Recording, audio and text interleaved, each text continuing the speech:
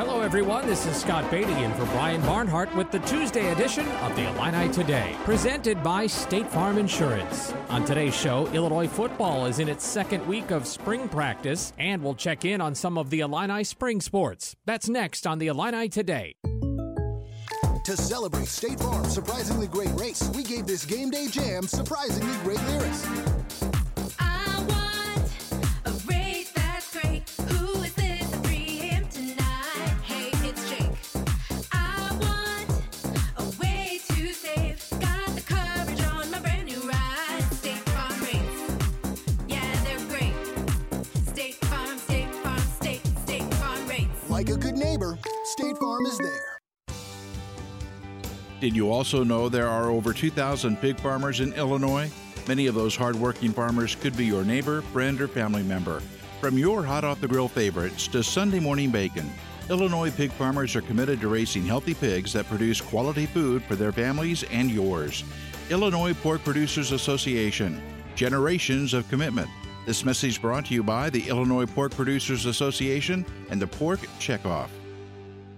Over the weekend, Illinois football was in full pads for the first time under Brett Bielema. The new head coach says each day of practice has seen incremental improvement, but fundamentals are still key. You start focusing in on certain things. When the pads come on, some other things get left behind. So you got to teach them that they got to keep moving forward. There's a couple things that come to our mind, right? I told our guys today, like simple thing, right? As we're getting into our first intense high pad, high physical intensity, we got a little bit loose with the ball. So as we start concentrating on the physical intensity, we maybe lose track of our focus on a play-to-play routine and get focused on things we don't need to. So you'll hear me say it repeatedly over and over again. More games are lost than won. Before you can start winning games, you got to stop from losing them. So we're really staying in that world, trying to stay in our lane, do things right. Illinois' spring game is slated for Monday, April 19th. Also over the weekend, windy conditions in Champaign meant for a lot of baseballs leaving Illinois Field. The Illini and Northwestern combined to hit 23 home runs in the three-game series, but the Illini dropped 2 of 3. Next up, Nebraska's in town this weekend.